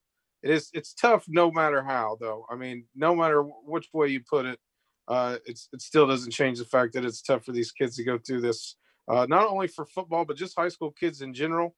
Jones, I couldn't imagine if my senior year was this. Oh, this would be awful. The virtual learning and all that, too. I feel for these kids that are going through this. And most of these high school kids are not going to play college ball. They're not going to play pro football. This is it. And so you hate to see these opportunities just taken away from them in this circumstance to be the end-all, be-all as far as that goes. But definitely exciting to have football at that level and to be covering it as well for another year, to be calling games again for UClick TV. We're going to have a fun year beginning this Friday night. Moving on to the National Football League, I want to start out with the Chiefs real quick. Mike Pennell suspended the first two games of this year, defensive lineman for the Chiefs. Look, the Chiefs are so stacked on the defensive line with Chris Jones and Frank Clark and those guys. Alex Okafor is back and such. I like Mike Pennell. I think that he's great for his contract, real cheap, but at the end of the day, they'll be fine. It's 2 games, for what he did, what his situation there. That's not the end of the world. The Chiefs have some problems on this team, as good as they are.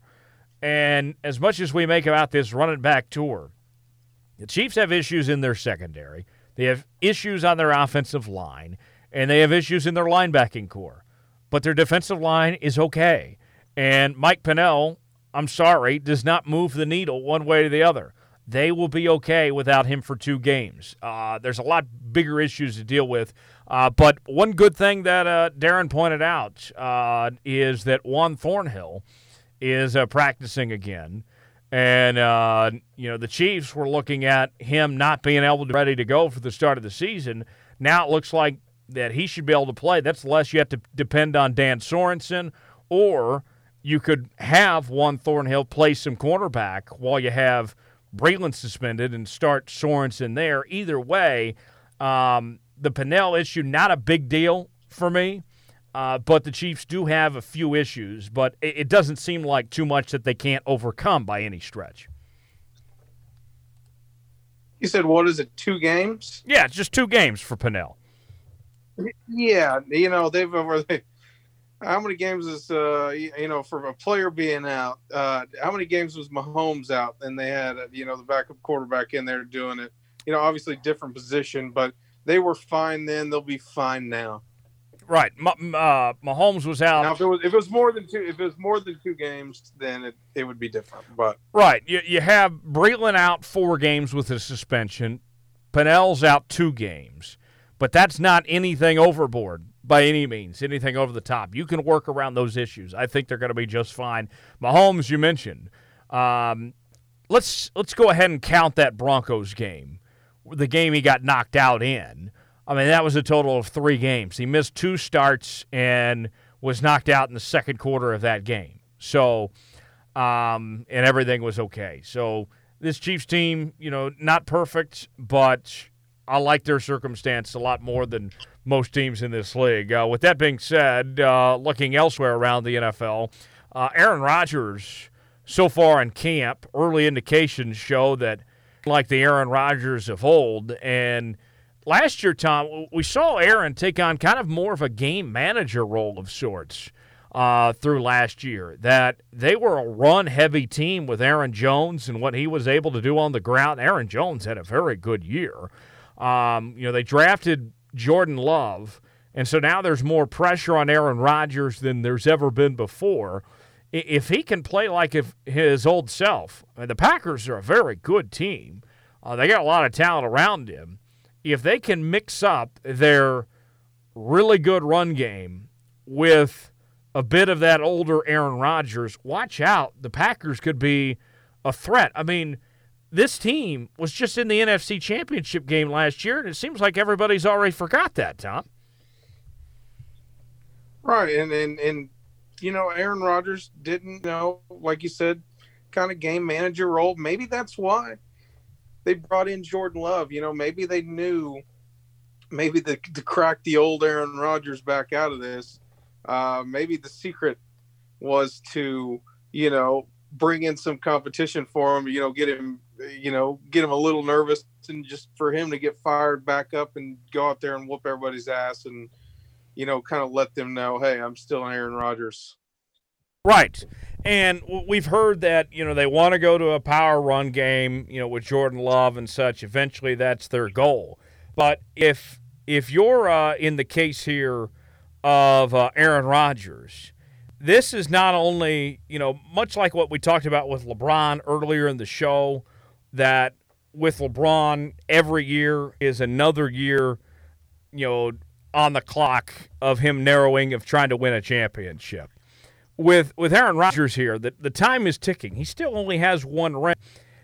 Not only is Aaron Rodgers still trying to win Super Bowls and compete with the limited time he has left in this league here too, this is a prove-it year for Aaron Rodgers for his future. Probably not going to be in Green Bay much longer, but I'm sure Aaron Rodgers, Tom, would not only like to have a job with a good team in the future, but he would probably like to make some decent money in the process too. I mean, this is a big year not only for Aaron Rodgers to try to win another Super Bowl, but just to stabilize his career and make sure he gets paid at his next stop. Right. It's like you mentioned like a prove it year. I mean, he still got it. I think even after this year, even the teams that are still kind of searching for QB are still, out there. It would be grateful to have him. And Jones, maybe your pick at the Bucks going to the Super Bowl. Maybe this is where Brady goes one last ride, retires, and then maybe the Bucks just keep picking up the great quarterbacks from the old, from other teams. Maybe Aaron Rodgers has a future in Tampa Bay, if that's how it's going to pan out. Speaking of the Bucks, by the way, friend of the show, Diana Rossini, she has stolen your take, Tom. Did you hear about this? What she said the other day on Get Up? Rossini said that she thinks the Bucks are going to miss the postseason, which I even tweeted her. I said, Rossini, that's nuts. And granted, it was a bold prediction segment, but nonetheless, Tom, you and I are on completely different ends of the spectrum on the Bucks. I have them going 12-4, going to the Super Bowl against the Chiefs. You have them going 9-7 and missing the playoffs. Please tell me, what is it about this Bucks team? I know it's got to be more than just Parnell Motley picking off Tom Brady, as he's done, what is it, 6 times in training camp? Very good job by the former Sooner, by the way. But, what is it about this Bucks team that you say, along with people like Rossini, of why you have your doubts about Tom Brady in this group? I just think they're overhyped. Sure, they've got the players now with Gronk and Evans and Godwin, and they have a squad, but I think Tom Brady, I think the age is going to catch up to him. He's not in the same. He's never really had to learn a new system. Not saying he's not capable of that. It's obviously Tom Brady, but I think there's going to be some adjustment period that people might not expect. Yeah, maybe so. Maybe you're on to something. I think that's gonna bite him in the ass. I don't now. Part of me is 9-7 and missing the playoffs just because you're so high on them, and I like playing the devil's advocate. But the other part of me is really thinking that, hey, it's still the Bucks. Granted, Tom Brady, Gronk, we don't know what Gronk is going to do. He's been injury prone. He hasn't played for a year. Who's to say he doesn't get knocked out in the first 4 games? But they got O.J. Howard, though. That's kind of your safety net. O.J. Howard is a heck of a tight end. Fair. I think they're giving Gronk too much credit coming back. Yeah, and maybe they are. I'm not even disagreeing with you on that. But I think that O.J. Howard is and Godwin and some of these other guys are going to take off because they actually got a guy that's not going to throw 30 interceptions, that's going to take care of the football. That in itself will go a long way for the Bucks this year. And that defense, not having to be on the field so much, will be relieved a lot. I'll say this, and I'll be curious what you think. And maybe you could apply the same thing for New England. But I'm in the sense, Tom, where it's kind of, I want to be proven wrong in that I'm not going to step out and doubt Tom Brady and say he can't make the postseason when's the last time he missed the postseason. I'm not willing to step on that island of this is going to be it because I haven't seen it from Tom Brady to show that he's done or that he's fallen off the map. Even last year, in the second half of the year, you could argue, after Antonio Brown left, who did he have to throw to at that point? Now you got guys to work with, the greatest quarterback of all time. I think he can make this work, even if there is just a little bit left in the tank. Yeah, he very might well be able to do that, and it's, I'm one to usually never doubt Tom Brady, but at this point, I'm just looking at it like, okay, how much left? How much more can we really see out of this man? Is he Superman? All right. Who knows? But yeah, then Cam takes over in New England. What are you expecting out of Cam, by the way? What do you think? I think he has a pretty good year there. It sounds like early indications, training camp show that he's the guy that he's beating out. Their Baylor quarterback that they have on that roster. What do you think Cam does in New England? I think he's going to be. I don't think he's going to have a superstar year, but Cam's the type of guy. I think he's going to try to prove people wrong, and that's not to say that New England's going to make the playoffs. But I mean, that division, I mean, the Bills look most likely to probably win that. You have the Jets, the Bills, the Dolphins, and the Patriots. So maybe the Patriots do sneak in. It's a Bill Belichick team. I wouldn't be shocked if the Patriots still find a way to pull that division off. Well, you look at that AFC. Once you get past the Chiefs, Ravens, and Bills, there's a significant drop-off there. The Steelers, I'm very suspect about what Big Ben's going to look like coming off injury and whether or not he can stay healthy. Last year was a disaster at the quarterback position once Big Ben went down, and they didn't improve at all when it comes to backing up Big Ben. The Texans, have just such a buffoon of a head coach and GM and Bill O'Brien. I'm never trusting that organization. I feel bad for Deshaun Watson that he has to play with a coach like that. The Titans, we'll see if Ryan Tannehill can bring back that magic from a year ago, but that remains to be seen there. There could still be a door, I think, Tom. I like the Bills to win that division. I think that we're going to see the Bills have a good year and that Josh Allen's going to have a nice step up from what he did a year ago. But I still don't count out New England to get a wild card spot. That won't shock me one bit if Cam Newton can lead them to win 10 or 11 games and get a wild card spot. They might not even have to do that. They might even be able to get a wild card spot with 9 wins. What was it? Belichick won 10 games with Matt Castle. I think Cam's more than capable of playing better than Castle did that year when they won 10 games. Yeah, it'll be interesting to see, too, how some of those long tenure guys, you think Julian Edelman gets a new quarterback for the first time and God knows when. It'll be interesting to see. I wonder if that's Cam's guy. I wonder who's going to build chemistry with or who his go-to will be. And just kind of how the Patriots offense will change because Cam is going to be mobile, a lot more mobile than Tom Brady ever could be. So I'm very interested to watch the New England Patriots.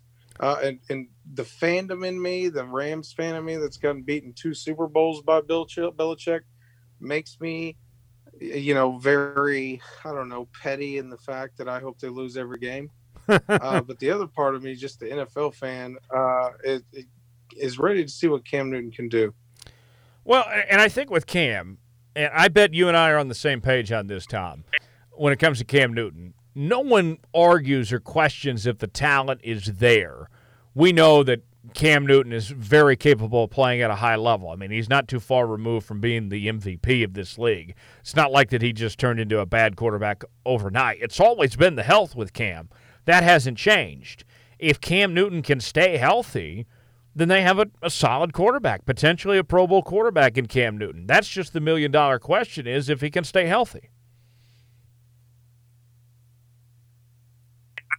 Yeah, and it'll be interesting to see for the Patriots how much they ride him. Is he going to be their bulldog going into this? Are they putting it all on Cam, or is it going to be shared equally? And as far as are they going to ride him hard and hang him up wet, or are they going to just kind of divvy it up between a little bit of everybody? It'll be interesting to see if they do, say, oh, hey, we have a mobile quarterback now, or somewhat of a mobile quarterback. First time for Belichick, really. Yeah. I'm interested to see if they do make him the go-to and run him till he runs out of gas. Yeah, and it's been rumored for a long time that Belichick's wanted to work with a mobile quarterback. Josh McDaniels is a decent OC. I think that they could possibly work something out. We'll see. One more note on the NFL, by the way. We mentioned last week the Chiefs are going to allow fans at Arrowhead, about 22% capacity. Some of the other teams around the league have given some updates this week. The Ravens initially said they were going to have 15,000 fans. Now they're going to have no fans. The Dolphins will allow fans, not a huge amount by any means. Also received updates that the Vikings won't have fans at their first 2 home games. That could change.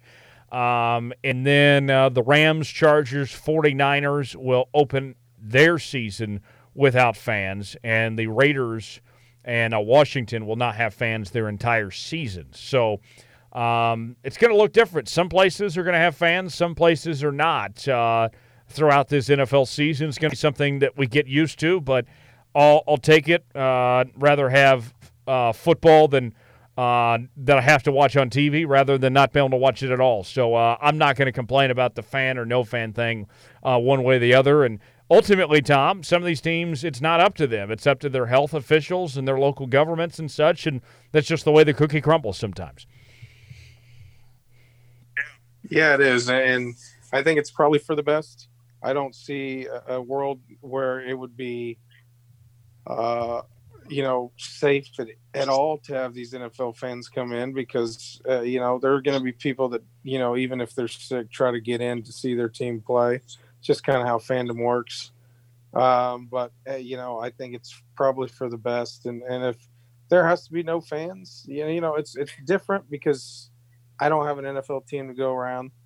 You have one 30 minutes away.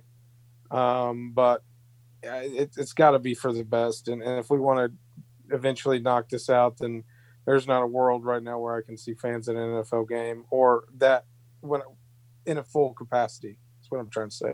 Yeah, I think you're right about that. Tom, before we get out here today, let's get to our tomfoolery story of the week this week. Where are we going to head to this time? Jones, we're going to Cali. And if you haven't looked at Cali here lately, there's a bunch of wildfires going on. And Jones, what a better way to put out a wildfire than water. Title reads, Vacaville man uses cans of beer to stop fire from destroying shop. Vacaville, California. A Vacaville man turned to the only thing he had to put out the flames burning his shop. Cans of Bud Light. The LNU lighting complex was burning toward Chad Little's house early Wednesday morning. I saw the fire coming from across and down the canyon. He said you could see it over the ridge line. As his family packed up, Little made the call to stay and protect the house. They'd already lost it once in an attic fire 5 years ago. The rebuild is set to finish this year. Then this happens, he said. I'm like, no, I can't let it go. Little thought he was covered. He had hoses reeled out around the property, but he wasn't prepared for the water to be turned off with the electricity. He grabbed a rake and started clearing dry grass. I was putting out fires all the way around here, he said. I was stopping it from getting to the house. Meanwhile, all the cars were on fire and it traveled to here. His cars were torched and his shop was going up quickly. It was burning on the wood below and I didn't have any water, he said. I had one barrel with a little bit of water in it and I tried using that, but it did not work. He grabbed the only thing left he had, cans of Bud Light. When I ripped up the sheet metal, it had a nail, so I was just shaking it up, popping it, spraying them, he said. I was popping it out and grabbing another one. He was able to put the flames out right before firefighters arrived. My buddies all tease me about drinking water beer, he said. I say, hey, it saved my shop. Little was able to save his home, the temporary modular home the family is using, and his shop. Jones, Bud Light's fixing to give this man a call. This is a dilly-dilly moment for sure. The sure sign of a good time, right? If there ever was one. Yeah, the sure sign of... Right? It's just like Bud Light is for sure going to eat this up. They have to. They do it all the time. He's going to have free Bud Light for life. Okay. Right, yeah. This man is going to be rewarded now heavily in cans of Bud Light. Do we know if was it regular Bud Light or was it the Bud Light Seltzer or was it the Lime-A-Rita or whatever? Do we know what type of Bud Light it was? Just says regular old Bud Light. As long as I think that would get the job done. I think that would be a good way to put out a fire. I would go that route. So, do you think their next marketing campaign at Bud Light is going to be, hey, it's a tasty beer and it also can put out fires? Right. They're gonna make something. You know, they have to, and they know their beer is pretty much water. But it, you know, it Doesn't this kind of prove that too? Like flavor drink it. Oh, it completely does. Gosh, but it works. You know, as long as it's selling, I don't see why they shouldn't do it.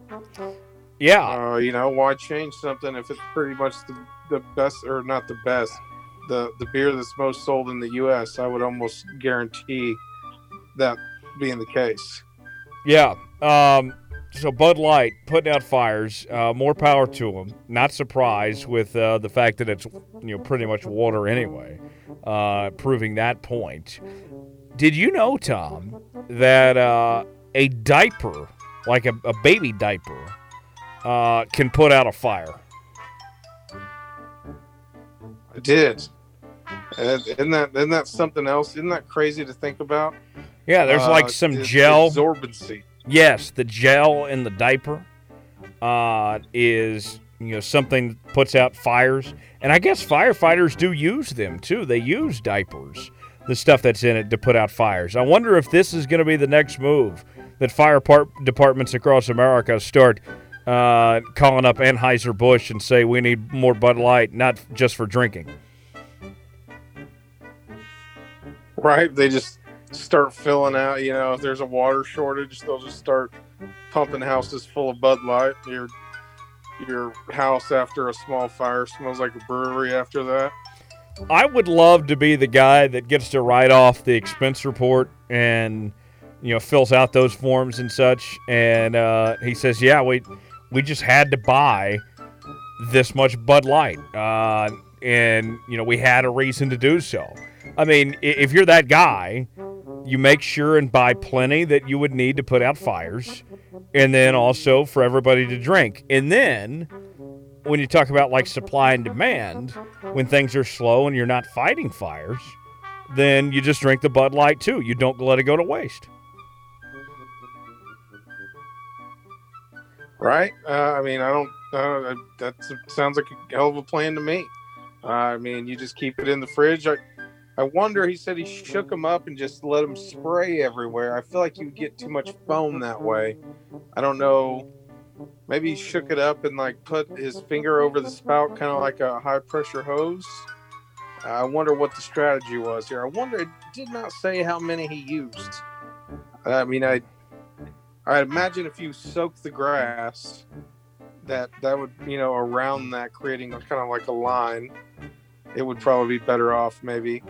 But I mean, if that's all you have left, I mean, hell, I would have used, and well, maybe not the smartest thing, liquor. I guess that's kind of, some liquor's flammable, but you use pretty much whatever liquid you have in that case. I don't care if it's, a high dollar beer. I'm pouring it out to drink another day.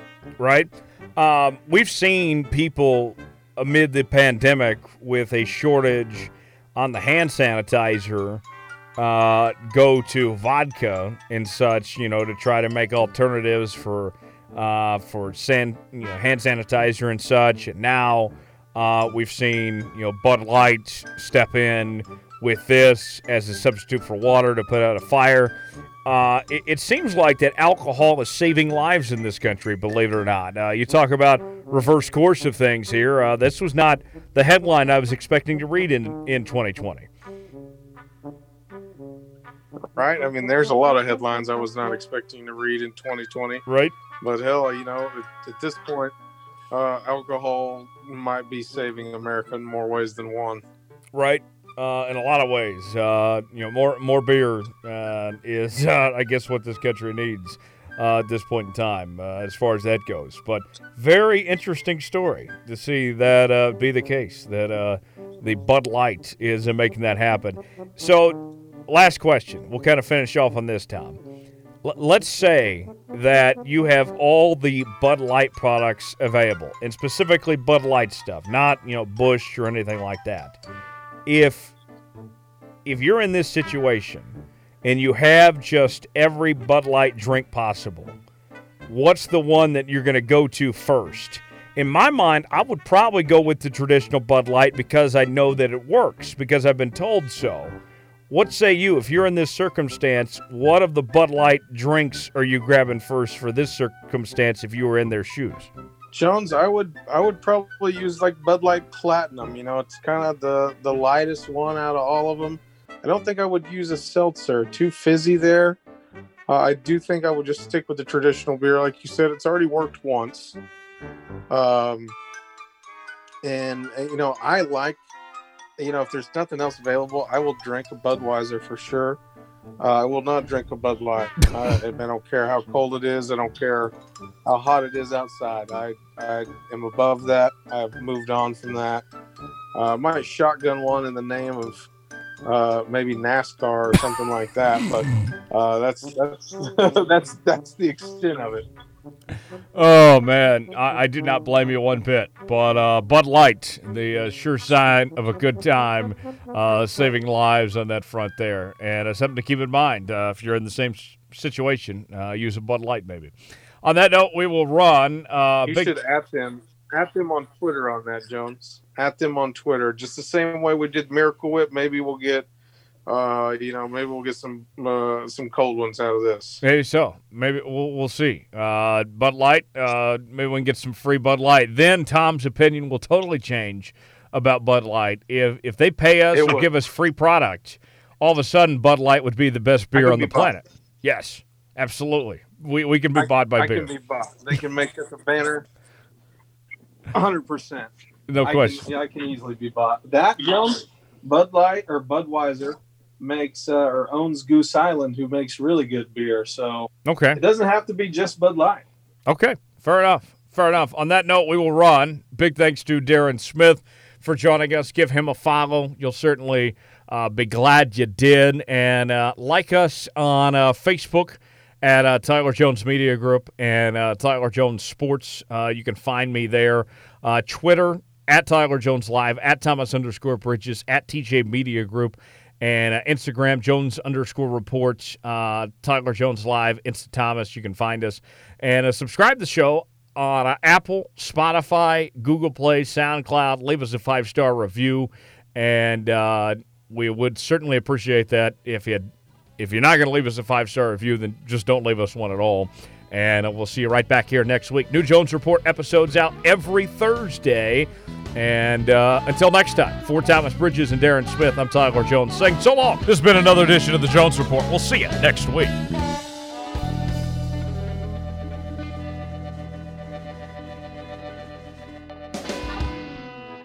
The Jones Report. Yeah.